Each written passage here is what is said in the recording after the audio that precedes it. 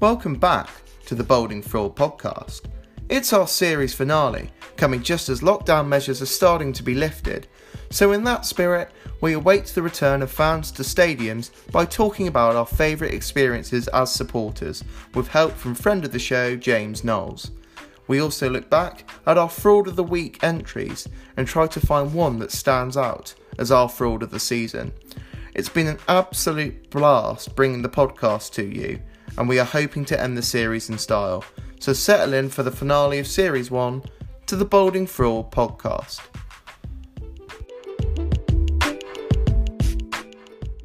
And we're back with the series finale of the Bowling Fraud podcast with me, Henry Shah. And me, Henry Knight. I thought the season finale would be episode 1, if I'm being honest. You know, how we've made it this far. I knew you were going to say unbelievable. Like that. Yeah. We've got a guest, if you want to introduce him. I'm introducing. Well, yeah, you introduce him. So we are joined by a man of many talents, good friend of mine, and very well known in football with his knowledge. I don't know how to introduce you, Mr. James Knowles. So there we go. That's it. That's how I'm going to introduce you.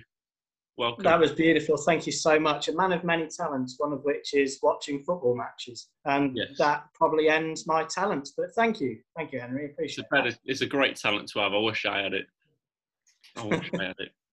So, James, you work with Henry at Stoke, is that right? Or used to work? We used to work, well, Stoke? yeah. Yeah, we've worked together at Stoke. I've always been a Stoke fan for my sins. Obviously, lots of ups and downs through the years, but isn't that the joy of football? That's what it's yeah. all about, isn't it? Yeah.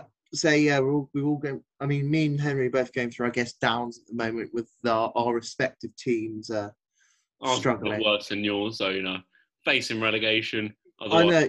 You haven't lost 6 home games in a row, though, mate. We have. We're close to. Oh no, we're not.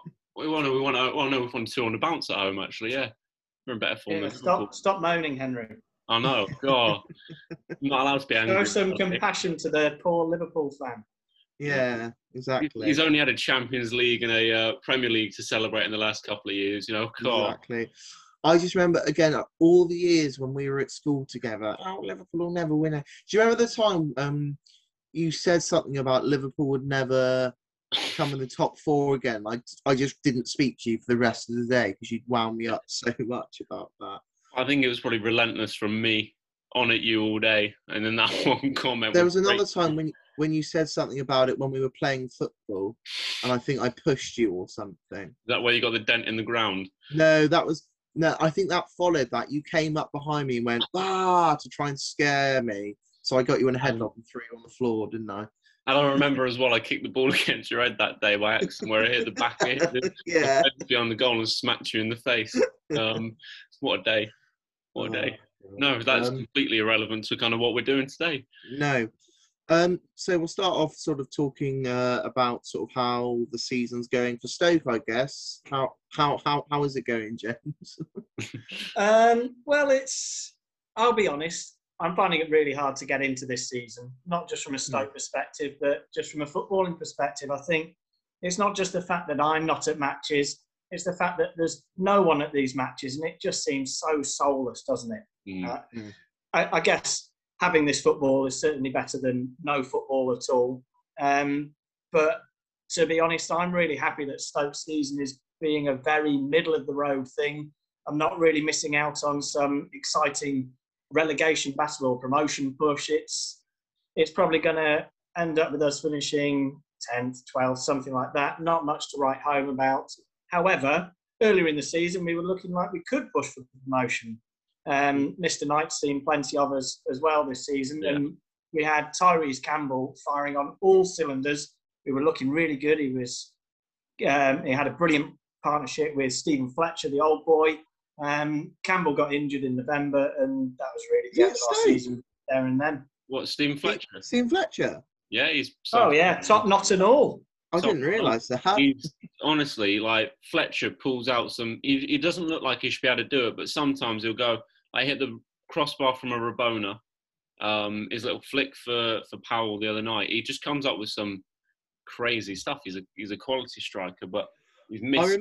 remember when he was at Sunderland and he went to Marseille on loan or something. And the Sunderland fans were horrified. It's like, I wonder why he's wanted to trade sort of the northeast for the very nice French coast for 6 months. I remember going up to Easter Road to watch Hibs play. I suppose we'll have more of this in a bit, but yeah. Fletcher was up front for them, and I picked up the local paper, on the morning of the match, and it was being linked with Real Madrid. From Hibs to Madrid. He went on to score a hat-trick that night against Retina, so I'm sure those in the Bernabeu were chomping at the bit to get him. See, football links and like rumours and everything like that these days are ridiculous. Like me and my dad go on about it all the time, where like Souček is linked to Barcelona at the moment, and I don't know where they pluck these things from. Do you reckon they just got like a name generator? Because Fletcher to Real Madrid. I think they take it. Maybe they get their kids to make it up. Because I remember when I used to have a Match magazine subscription, and in the summer you'd open it up and they'd be like, "Oh, our readers' top tips," and it's like, "Oh, I saw Frank Ribery in Marks and Spencer's in, I don't know, Watford last week. Does that mean he's signing for the Hornets or crap like that?" Just making stuff up. It'd be the horrific photoshops as well, where they put someone's head on the body, and it would be just look completely wrong. Yeah. Or again, someone's like, I think Messi would make a great addition to Grimsby's front three. It's like, well, of course he would. Words. There was a scandalous rumour in the Potteries that John Obi Mikel had been spotted in the local harvester eating salmon in the summer. Everyone laughed it off. 2 weeks later, he signed for the bloody club. I'm still trying to get to the bottom. I say get to the bottom of this, like I'm investigating it. But I was engrossed in that rumour because it was going around for a good 2 weeks of no salmon, no party and things like that, going and people tweeting it, and it's the most random thing to ever come up with. I don't know if you know more about it. Was it actually true, or was it just a made up? I don't care. I'm having it as true because if salmon's good enough for John Obi Mikel, it's good enough for everyone. And do you reckon he had a salad bowl? That's the question. Did he have a salad? Yeah, and did he have a crusty roll with it as well? It's these kind of questions that we want to get to the bottom of. Yeah, I don't know if John Obi Mikel's got Twitter, but if he has, I'm sure we can get a reply. We'll have to tweet him, see if you can get it. Going back to Stoke, I saw as well. Didn't they get screwed in the last minute last week? Was it against Swansea with a penalty? Yeah, it was against Swansea. An awful dive by Kyle Norton, just dreadful. And then at the weekend, Swansea got another couple of strokes of luck against Middlesbrough. So something's going on over in South Wales. But yeah, it was absolutely absurd. And some of the officiating at all levels of football is just horrific. I mean, in the Premier League, there should be the excuse of, we've got VAR, so we can't get anything wrong. Well, it's even worse in the Premier League with VAR. Absolutely. I don't want to go on too much of that, but it's absolutely unbelievable, isn't it? I do think that they should. I do think if they took VAR out of football now, or within the Premier League especially, and maybe only use it for European games or whatever, fans wouldn't complain. I would never complain at a decision now. If it was no VAR, I wouldn't be, angry. There's two VAR decisions in the last, or non-VAR in the case of one of them that I had a problem with. One actually was against my own team. It was Timo Werner's goal that was ruled out for offside. Now, I was obviously happy at the time it was disallowed, but I thought if that was Salah running in or Mane, I'd be livid if that was given offside because that was so ridiculously tight. So that was that one. I think once like that, you might be happy, but you think, if that went the other way, I'd be fuming. And then I thought that if you watch the Burnley-Arsenal game, the first Eric Peters handball, I think that's a Stonewall penalty. And I don't get how they didn't check on that. I don't understand. I've seen the photos of it. And was there a second one where it was cleared off the line or something like that? Yeah, so it hit Pepe took a shot, and it hit his shoulder and went away, and the ref thought he handballed it. gave a penalty, sent them off, but then VAR overturned it. So that was VAR working well, but it was just the first one. I don't know if you saw it, James. What your thoughts on that were? I didn't, to be honest, but I was listening to the game, and everything that the commentators, who should be the experts, were saying was, it's a handball. So what on earth are they doing in this truck? Are they going off for a BLT sandwich at that point? It wasn't lunchtime kickoff, so 12 o'clock to. Yeah. It's a dodgy time. You've got to eat at some point. You've got to eat.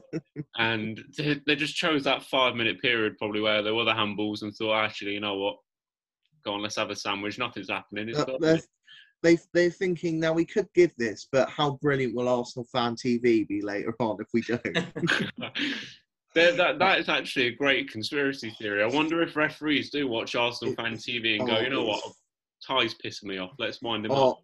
Fantastic. Last week when he brought up Ryan Babel for a thing that happened 13 years ago, it was great.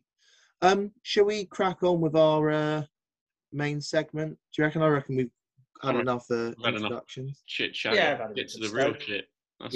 So we're going to be talking about away days and fan experiences. Yeah, let's do it. So we're going to be talking about that experience that all three of us, I'm sure, miss so much, and that is being a fan, going to games, our favourite away days. Now, as you're a bit older than us, James, I imagine you've probably got a lot more stories than us two, and I think you've done the 92, is that correct? Yeah, I completed that 2 or 3 times. There's a couple that I need to do at the moment, Harrogate and AFC Wimbledon's new ground, but obviously haven't had the chance to do them since we're in this beautiful section of time. But yeah, I just love ticking off grounds, whether it's with my team or just as a general experience of going to watch football. And I think what I've really appreciated during lockdown, and obviously not going to the matches, it's not actually the matches that I miss. It's everything around it. It's meeting up with your mates. It's having a couple of pints before the game. It's experiencing a new town, a new pub, all this kind of stuff, going on a train or going in the car. It's all of that I really miss. The 90 minutes is almost a side issue. Yes, it's lovely if you win, but if you lose, it's not the be-all and end-all. It's those other memories that really mean so much.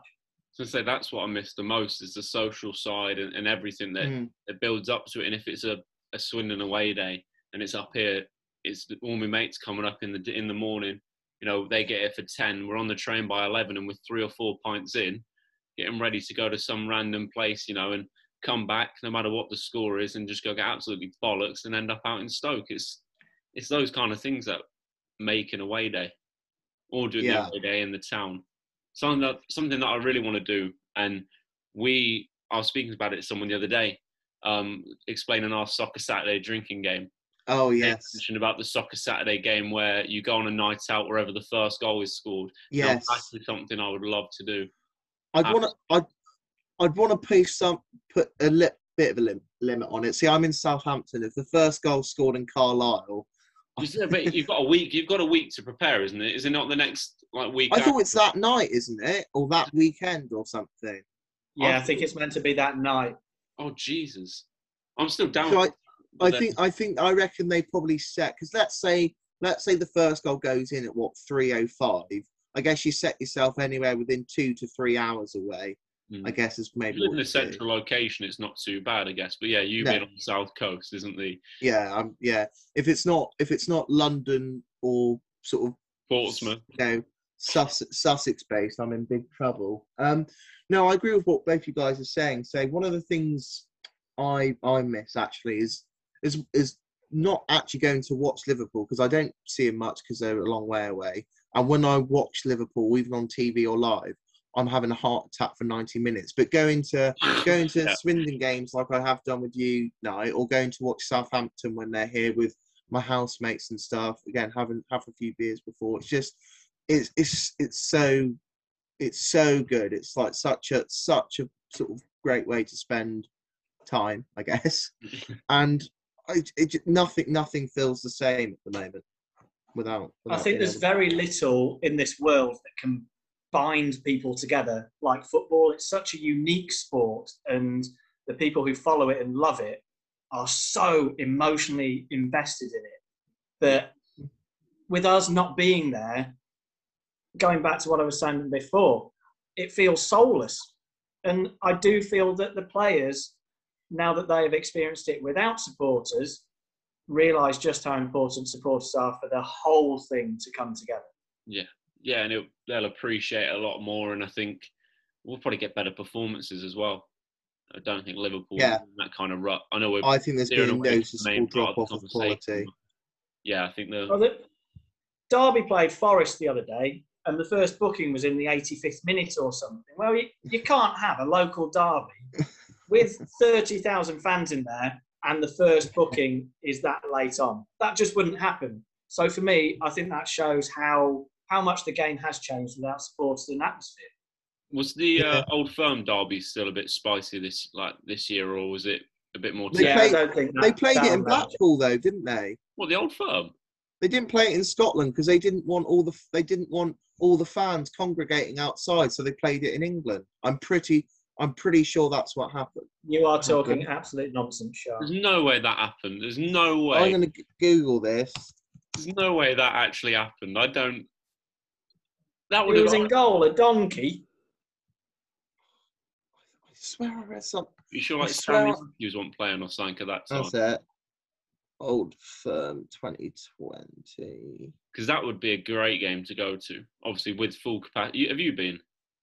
No, never been. I've been to both grounds. I saw Celtic v Ajax, which was a fantastic atmosphere. And then the lesser-known Glasgow derby of Rangers v Partick Thistle. Oh, that was spicy. That's Partick Thistle have got that mascot, haven't they? Yeah. Did he come out?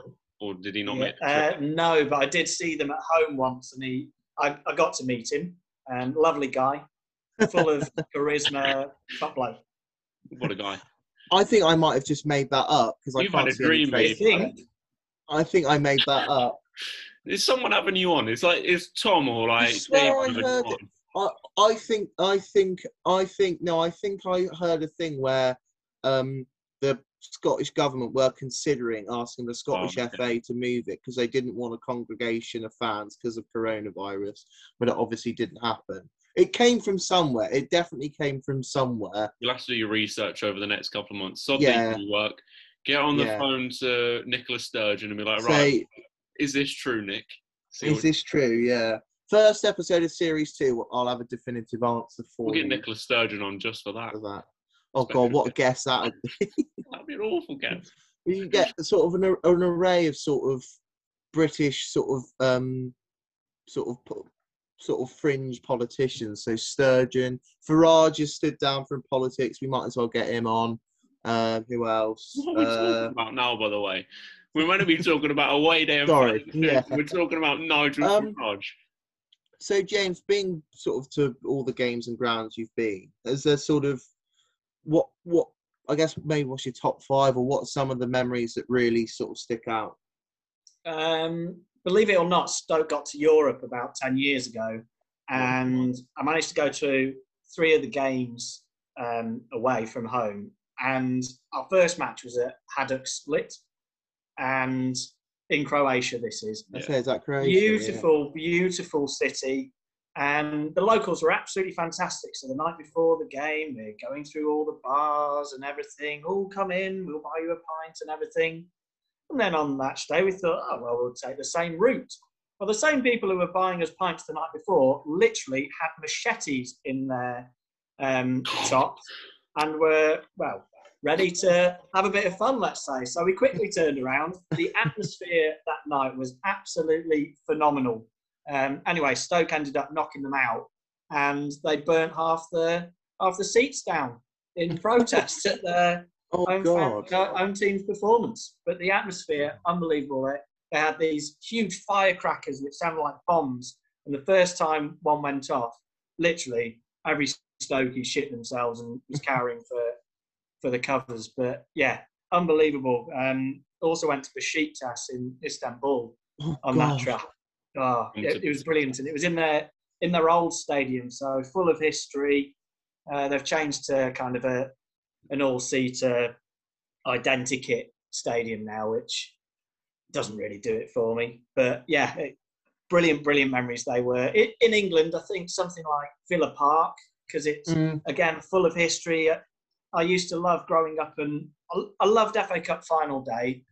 But for me, it was something quite special about the semi-final days where you've got, I don't know, Manchester United v Chelsea on Aston Villa's ground. I just found that really wacky and unique. And Villa Park was always one of those semi-final grounds. So such a huge first time I went there was Netherlands v Switzerland in Euro '96.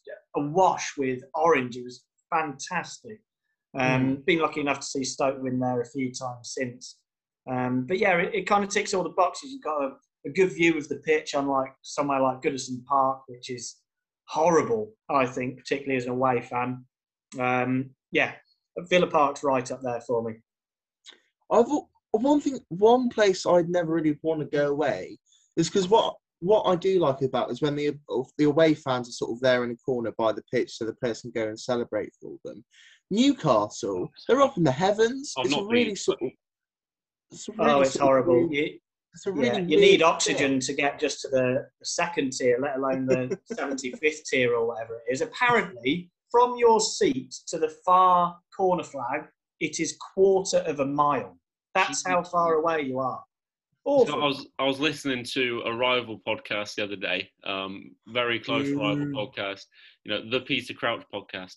We're close in viewings, I think, but they were talking about if they could put a slide anywhere, where would they put it? And they said they'd put it at the top of St James's Park for the away end to take you right down to the bars at the bottom. It would be great idea.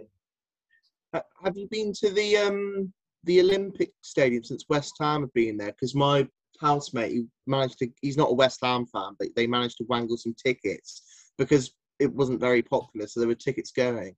Apparently it's absolutely soulless, and the team's now doing well without them there.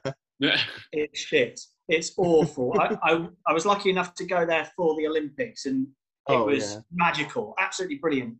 You go there for a football match, you're so far away from the pitch, you need binoculars. Horrible. And as away fans, you're actually in 2 tiers. So normally you obviously congregated together and you're able to create a brilliant atmosphere. Well, that can't happen there. You've got one tier singing one song, another tier singing another.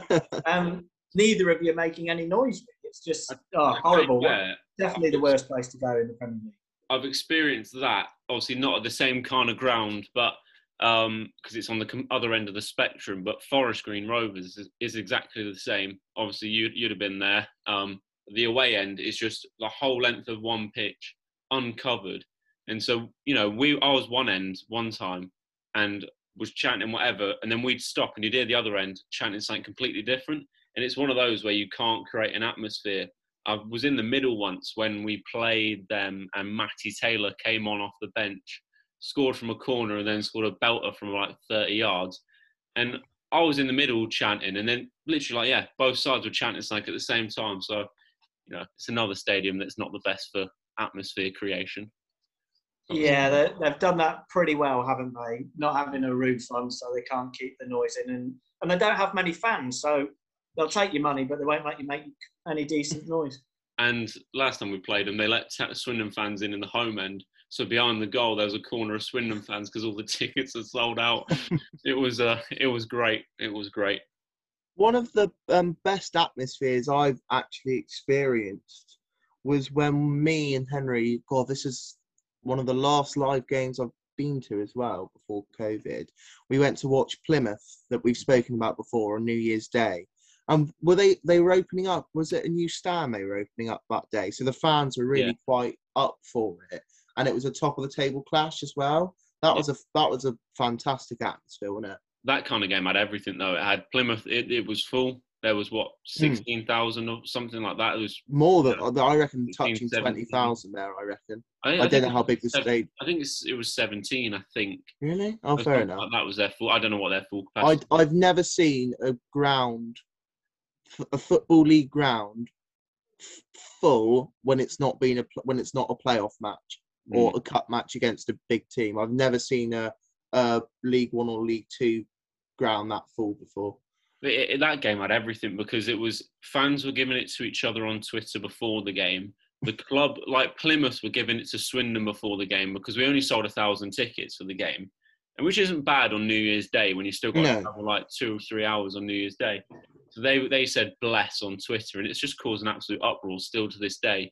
It causes uproar between Swindon and Plymouth fans, but that's the kind of game where it has everything. And them going 1-0 up, and my heart sank. Then I thought we've travelled 3 hours on New Year's Day from North hungover to come and watch this. No, that was one of my favourite away days, probably just because of the winning goal. Yeah, I remember as well, because we found this out later. We were queuing to go in a pub, weren't we? And the queue was so long, we thought, there's not much point, because friends of yours were in there. And turned out when they left that pub to go to the grounds for the start of the game, there was like a ring of Plymouth fans waiting for them outside, if you will. Yeah. So that could have. I'm sort of glad we missed out on that in the end. We got a corner pasty instead, didn't we? And sat outside the ground. The complete opposite.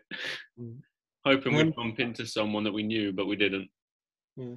Have you had any sort of close shaves, other than maybe when you were in Croatia? And a lot of other close shaves where trouble could have kicked off, James? Well, I was just thinking of the best atmosphere in England that I've experienced. And aside from Stoke, because not blowing our own trumpet, when we were up against it in the Premier League, we were phenomenal. We really gained points for our team. To be part of that, it was incredible. I can back you up on that because I remember for the first game I went to Arsenal, it was like that as well when Hesse scored. I remember Stoke fans topping the decibel charts when they did it back when they were in the Premier League. So it shows how good support they had. Ridiculous. Yeah, we've still got the trophy in the cabinet for that. The decibel. Is it a massive ear? Yeah. You've got the League Cup trophy, the Jules Rimet trophy, so the World Cup one, and then a massive ear. That's what it is. And I can happily say I've played beer pong in front of that trophy cabinet. Oh, there you Fantastic. Go. Anyway, James, what were you going to say before? But I was also going to say Old Trafford, which will come as a shock to you. For their matches against Stoke that I've been, awful. Absolutely awful. Soulless. But I managed to get a ticket for their match against Roma, and they won 7-0, which was just phenomenal. And for the Champions League games, predominantly, they're not like the Prawn Sandwich Brigade. They're not the normal season ticket holders. It's predominantly local fans who don't normally get the opportunity to see them, and they let loose. And I suppose when your team's knocking in 7 past a team like Roma, it's quite easy to let the lungs go. But absolutely phenomenal even. Hairs on the back of the neck type of thing. But it was another time I was at Old Trafford. Stoke had lost 4-0 on the last day. But Chelsea had beaten Wigan 8-0. And Chelsea and United were vying for the title. Because Chelsea had won, Chelsea won the title. But United fans thought this was somehow Stoke's fault, even though they'd hammered us as well. And so I'm walking past this bus stop, just going to my car, and some little shit starts spitting at me in the face. Just because I'm a Stoke fan. So that was nice. Couple of close shaves at Wolves as well. There's like this little mound as you walk out, and the locals took a liking to picking up bricks and launching them at visiting supporters, which is always a nice thing after you're walking out of a football match, having a brick at your face. It'd be nice after 3 points, I guess. It'd be worse after, well, not nice, but it'd be worse after a loss. Yeah. True. Not nice. True. There was another time as well. I went to St Andrews just for a random game. It was Birmingham Sheffield Wednesday, so not wearing any colours, no affiliation to any team. And these groups of lads started launching bottles at me, glass bottles, and walking down this road. No purpose whatsoever, apart from they thought it was funny and they were putting Birmingham on the map. Well, Not in a good way, gentlemen. I had that when I went to watch, because I used to go to a lot of Swindon games on my own when I moved up here because my mates weren't coming up as much. And I went to watch Notts County, and we just won. And I was walking down this alleyway on my own, and 3 or 4 Notts County fans tried to start on me. And they were only like 13, 14, and they kept like just shouting shit at me, and then they just kept getting closer and closer. And it's one of those moments where it was like what's it called, fight or flight, something like that. Yeah. And I was weirdly not in a fight mood, but I wasn't in a mood to run away. So I just started giving them shit back. And I said, look, you're fucking like 13. What are you on about? Like winding them up. And then it was kind of walking, and they were walking like backing or whatever. And it was, that's the closest I've come to a close shave on a match day with a fight with a prepubescent group of lads, I mean, I think I've lived a bit of a sheltered fan life, it seems, because I've never really come. Premier League, you know what I mean? Pardon? That's what happens when you're top end of the Premier Well, League. I guess I don't. Well, I don't get to see a lot of games anyway, and the Liverpool games that I've seen, because of where we live, they've never been like massive ones anyway. No. I remember one time I went up to watch us lose 2-1 to Wigan when they were back in the Premier League. Shows how they've fallen. And after the game, we'd lost, and we were walking past this line of Wigan fans, just that close. And I thought, all it takes is for one idiot to do something. Was Pete Shah not thinking, I could land one here? I could land one. But one thing that does always sort of amaze me is, when rivals play each other, the away fans are stuck in the ground for like 40 minutes or half an. I think I heard once United fans was left in Anfield for about 40 minutes after the final whistle or something, just to get them to disperse. I think that's crazy. That's crazy that they can't trust people. Well, we had that at Oxford a couple of years ago, and we just lost 2-0, and they left us in there 30, 40 minutes. Couldn't leave, and I don't know. Obviously, you haven't been to the Kazan, but Knowlesy, you have, and it's obviously there's 10-pin bowling and all sorts of that. The Oxford fans were hiding in like the bowling alleys. They were hiding in the bushes, and as soon as they let those gates open, apparently I got on the coach straight away. But it all literally like kicked off massively with Oxford fans wanting to scrap. I think Swindon fans, some of them are in the mood for it because obviously just lost 2-0, and Chris Maguire had wound up all the town fans. I hate the prick ever since that. But no, Oxford is one of those where you can hide really easily, I think, and it's, you just go bowling, and then when you come out, the fans are there ready for a scrap. That's what it is. So what are you two most looking forward to when we can finally return to watching a match as a supporter? Away days and atmosphere, because I've been to the Stoke games during lockdown. I've been to like the Tottenham game I went to. That would be Stoke's biggest game of the season with fans in there, and the atmosphere would be unbeatable, I think, for any other team. That like whoever they play, that would be the best one. So I just think literally like getting that buzz of a 90th minute winner or a chant, like the first chant I'm ever going to hear after lockdown, I think might give me I might cry. Yeah, I'd say you'll cry. I could be at Harrogate v Barrow and I'll be bawling my eyes out. You know what I mean? Like that's it for me for the fan experience thing. It's that's what I want. I say when you next get to go to the county ground and they start. Do they still play "Can't Help Falling in Love" by UB40? Yeah, the tears will be running when that starts playing. For me, what I'm looking forward to is hopefully if we can get to go watch Southampton with my mates.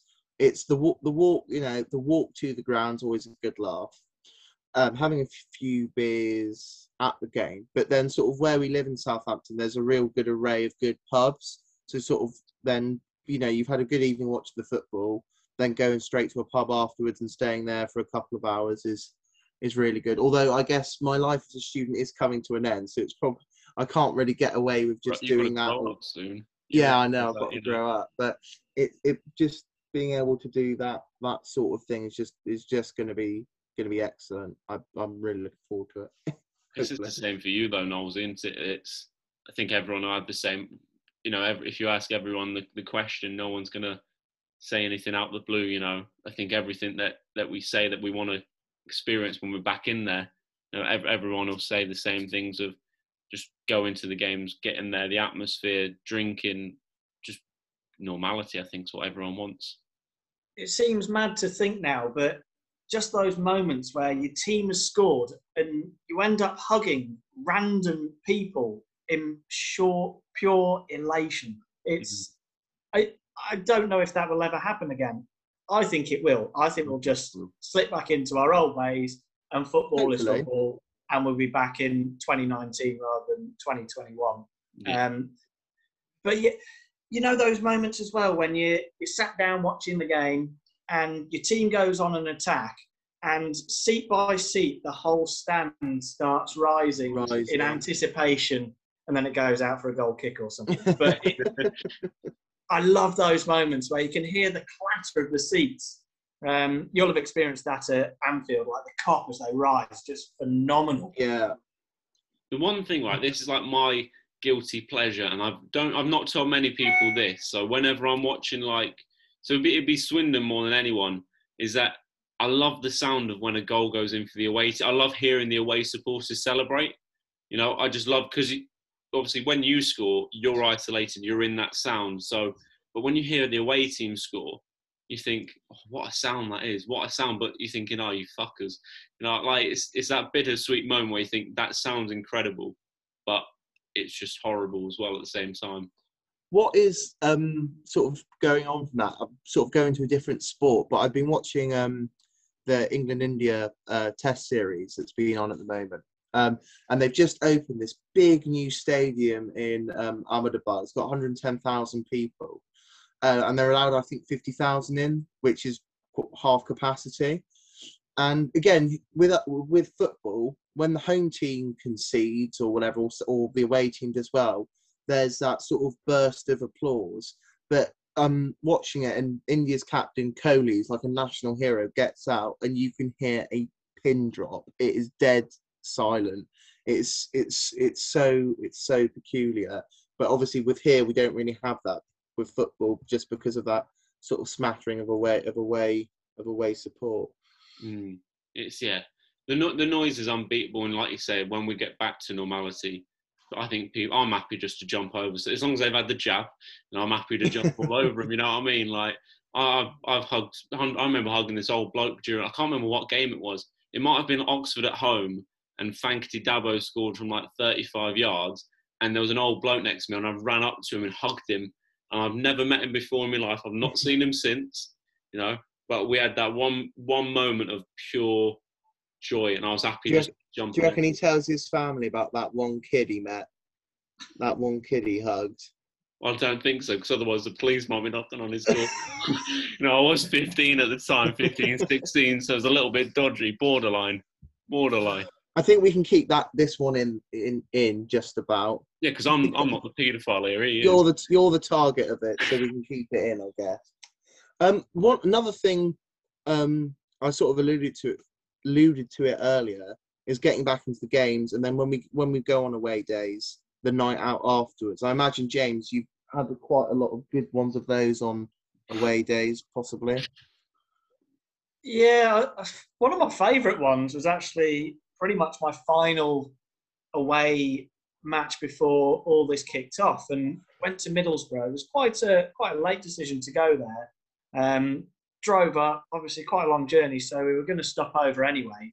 But it was a night match, so we ended up in nightclubs before the match had even kicked off, which is a totally novel experience. And then Stoke lost, which is par for the course. But then we were out till 2-3 o'clock. But in this free club, I mean, there aren't many free clubs around there in the country. Thank you, Middlesbrough. Drinking beers for £1, packed in like sardines. But this is about 10 minutes after the final whistle. And all of a sudden, all those woes of that 90 minutes, all gone in the gutter because you got a beer in your hand. And again, going back to what we were saying before, it really shows, in a way, the unimportance of the football. Of course, you don't want to see your team lose every single week, but those moments are what you take away with you. And I think, especially with what we've all experienced, that's what we want to get back to, that social element. And in a way, I miss berating my own team, berating the referee, putting two fingers up at the opposition, as much as celebrating. Miss it all. Now, those nights out after games are some of the best. I don't like it when I can't do a night out after the game, because it's kind of all that emotion, you can't let it out. But one thing I don't know why, but I absolutely love it, is when you've won a game and you're in the nightclub, and every song that's on in that nightclub, you try and relate it to the football club, like no matter what it is. And we've had some horrific ones, but some that have stuck, some like chants from nightclubs, and that is what I miss as well, because it's not the same me doing it at home on my own. You know, I'm there with me lights on and me disco lights and me speaker, chatting about fucking Jack Payne and Scott Twine. It's not the same, is it? You know, doing it in a nightclub, it's fine. I don't think I'll ever forget when we went to watch my favourite away day night out experience, because I've only had about two, is when me and Henry went to Birmingham to watch, was it Walsall, wasn't it? Swindon Walsall. And Swindon lost 1-0 in one of the worst games of football I've ever seen in my life. It was dreadful. So we went, now we were 18, but our other two friends were 17. So we got into a club and they didn't. So no, because... sorry, go on. Yeah, because, Ollie and Josh were 17 and they were months away from 18, because it was the Easter kind of weekend. And we got to the hotel and I remember Josh saying, I forgot my ID. And I was like, we were like, what's the point, you know? So Ollie said, well, I've got a spare ID. Here you go. But Ollie was obviously 17 as well. And we went to that first nightclub and I got in, you got in, and then Josh got in. And then using someone else's ID that showed he was 17. And then Ollie gave the same bounce on the ID and he went, nah, mate, you're not 18, and didn't let him in. And it was an absolute piss of that. Well, that started off a great night. I mean, well, not a great night, but... Well, those two went home, didn't they? So we were in this club, and as young single men do, I guess, we saw a group of girls that we thought we'd go over and talk to. Turned out one of them was, like, engaged, and it was a hen do, although they looked about 18, 19, I guess, our age. And I remember at one point, this one girl put like what looked like a white pill in Henry's mouth. I was like, oh my God, she's giving him like ecstasy. And he just went, it's a Tic Tac. And then you leaned in to say something to me, did it too eagerly, headbutted me, and then rebounded and headbutted this poor girl right in the face. So I've just headbutted this girl, and I remember looking at you and you looking at me, and just went, fuck. And then I think we ran out this nightclub because we thought they're going to come and kill. Like, we've done something wrong. We're in a big city here. We've never been here before. They're going to have us. And I do remember like kind of walking home very quickly and trying to get away from the crime. It was purely an accident, you know. I'm just going to put this on record and don't edit this out. I didn't mean to headbutt the woman. Just putting it on record. That's the title of this episode, done. Yeah. And then was it the next morning in our hotel room? Some bloke just walked in as well whilst you were in bed and I was in the shower or something. Yeah, some random bloke. There was only 2 rooms at the end of this like corridor, and it was mine and yours and Josh and Ollie's, and some bloke just walked into the room and went, "You're right." I was like, "Yeah." He was like, "Oh, sorry, I got the wrong room." And he's like, he wasn't dressed in staff's uniform. He just walked in. The door was locked. You know, he somehow got in. That's why the Britannia Hotel in the middle of Birmingham isn't the nicest hotel. And whenever I mentioned it to people, they're always like, you stayed there. I remember your mum berating us because of it. I mean, I remember literally walking out the front doors of the hotel and some bloke was getting pounced on by the police. And I think I saw it twice. So it was a bit of a shady. James, you must have stayed in some shitholes maybe over your life watching football. Oh, plenty. But after a few drinks and 3 points or 0 points, doesn't really matter. It's part of the experience, isn't it? Yeah, part of the experience. I mean, some absolutely horrific ones in Glasgow, actually. But yeah, that's probably for another one. Episode 2 of the or part 2 of this podcast, maybe. Yeah, lovely. Glasgow special. I think we've spoken really well on that because obviously it's an issue that's important to all 3 of us, and I think it's 17th of May that fans are going to be allowed back in, and apparently they're going to push back the last 2 weeks of the Premier League season to ensure one team, both all teams can have a chance of having someone at home. I don't know if they're going to do the same with the Championship, maybe, for Stoke. I don't know. It just makes it for the playoffs, I think, doesn't it, for Football League teams, I think. Yeah, I think that's the intention. But for me, after all our hard work, is it worth risking things just for a couple of matches at the end? Do we just write off the season, maybe give things a go at Wembley for the big finals, where people can be properly socially distanced? And I know 10,000 in Old Trafford is very comfortably socially distanced, but these clubs don't really know what they're doing because they haven't experienced things in COVID times in terms of stewarding and what have you. I just don't see the point, because you then got quite a long wait until the start of the next season. Hopefully by August, everything will be tickety-boo, and then we can all properly enjoy a match. Because for me, as a supporter, I don't really want to go into a park-filled stadium because that atmosphere is not going to be able to be generated. I want it to be as full as possible. Okay, Swindon might not have 100% capacity, but if they get 70% capacity, that's brilliant. Right. Yeah. Instead of, let's say they were only allowed 20%, well, that's going to be neither use nor ornament, is it? Stoke played Wickham in front of 1,000 fans, and all you could hear was a few claps here and there. There was no chanting. The odd fuck off to Nick Powell, but I think they just brings that on everyone.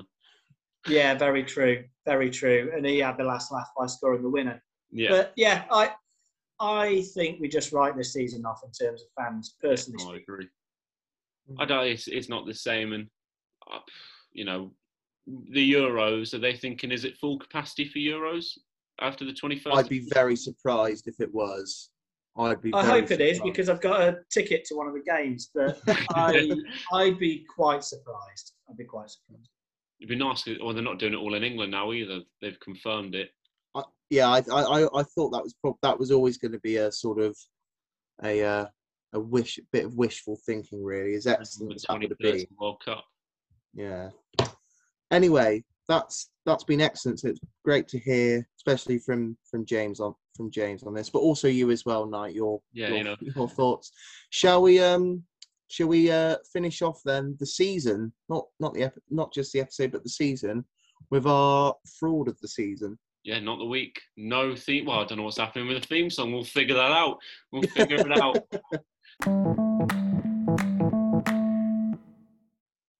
And for one final time, we're back with, fraud of the season. It's just the first time. It's not the final time. Yeah, well, the first time. Final fraud of the week, which goes to fraud of the season. You didn't do a jingle. I've not got. I was thinking of doing the Champions League theme song, but I've got nothing. And fraud of the season doesn't work in the original chant. It doesn't quite work.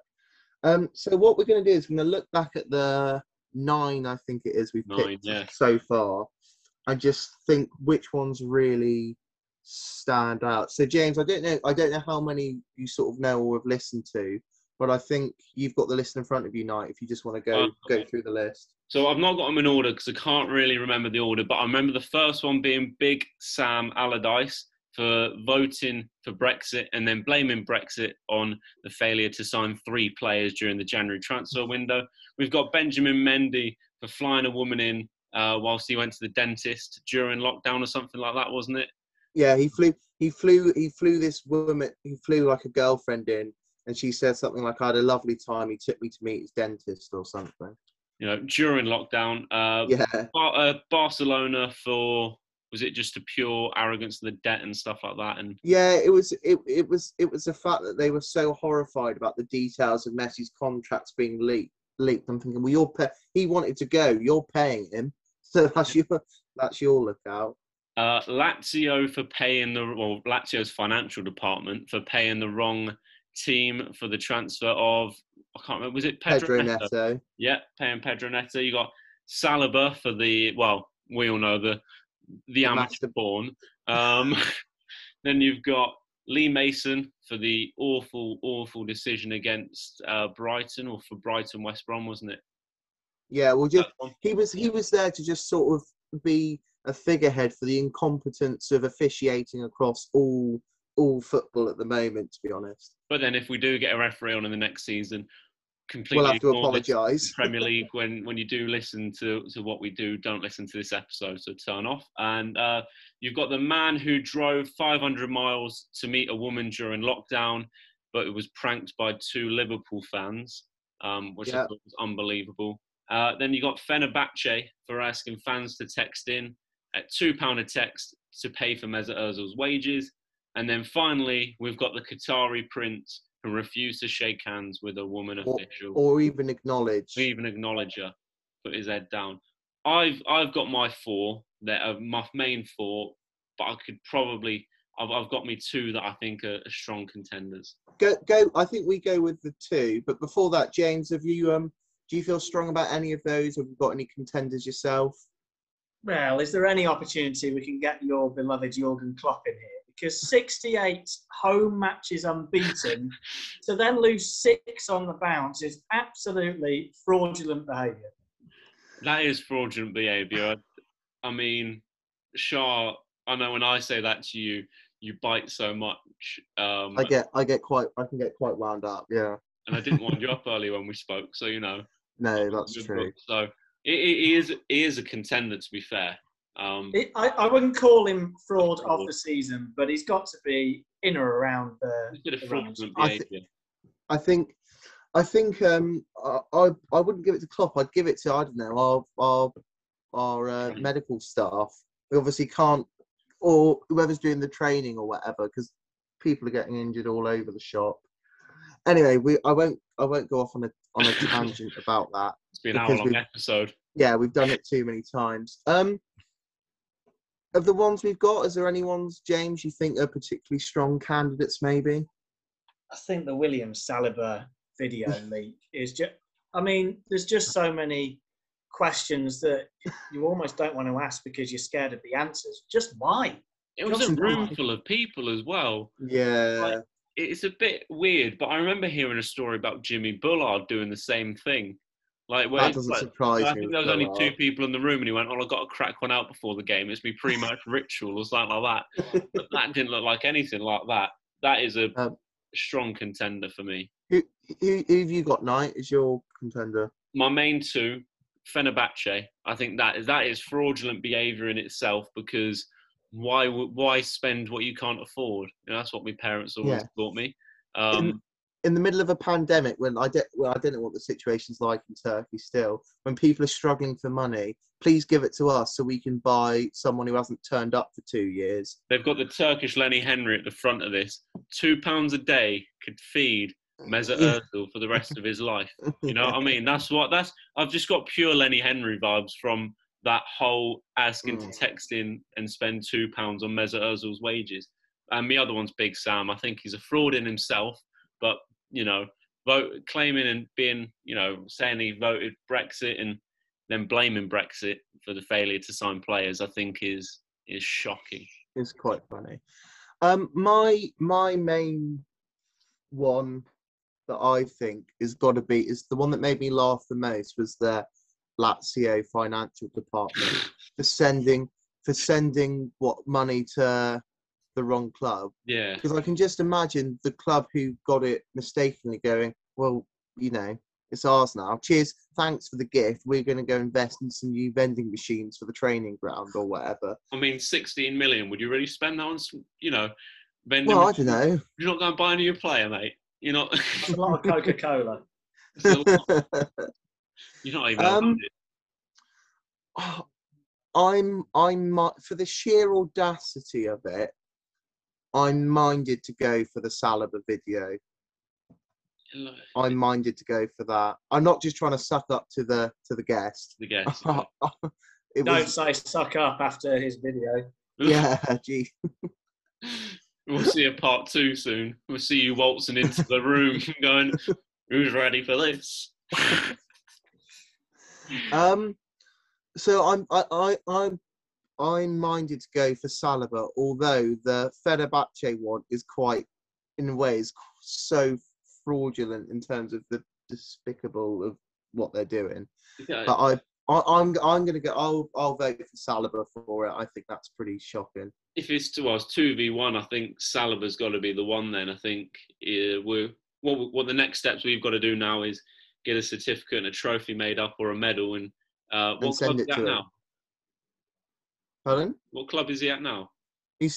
I've no idea. Is he on Saint Etienne? He's somewhere on loan in France, I think, or he might be at Arsenal still. So we'll get down to London. He's never playing a minute for Arsenal, is he? So we're probably going to have to send it to over to France, I'd imagine. It might be on the honours list, though, on his Wikipedia now. We've got to get that on there. The first ever winner of Fraud of the Season. Arsenal can claim it as a trophy as well. So, you know. Oh, yeah, they go one for their cabinet. Well, there you go. William Saliba is our Fraud of the Season. And that is it for our series, our first one. It's been excellent to do. Thank you, James, for joining us today. It's been really great having you on. Thanks for having me on. I've really enjoyed the podcast in general terms and enjoyed it today. So thanks for having me. Brilliant. That's excellent. Anything you want to say, Mr. Knight, before we sign off for a couple of weeks? No, it's been a pleasure. We might be dropping the odd special potentially during this time with some potential guests. What? You mean like those emails we sent out to like Micah Richards about 2 months ago and we've not heard back? You never know. We might reply and say, I'm only free on this date. But no, we might have one special guest at some point, but it is in the pipeline because I've, not sorted it. But it could happen. We've spoke about it happening. It might happen. But no, thank you to everyone who's listened for the last 10 weeks now. We've taken you through lockdown and things are coming to an end. So, that's the thing. I just realised that our series has started and ended with the lockdown, so we've done our job, right? We've timed it perfectly, but and Henry will be, I won't be speaking to you now for what 6, 7, 8 weeks, maybe. It's gonna be, probably something like that. Yeah, lucky you, Shah. Yeah. Whee. Anyway, it's been excellent, guys. Thank you so much, and we'll see you soon. Cheers, guys.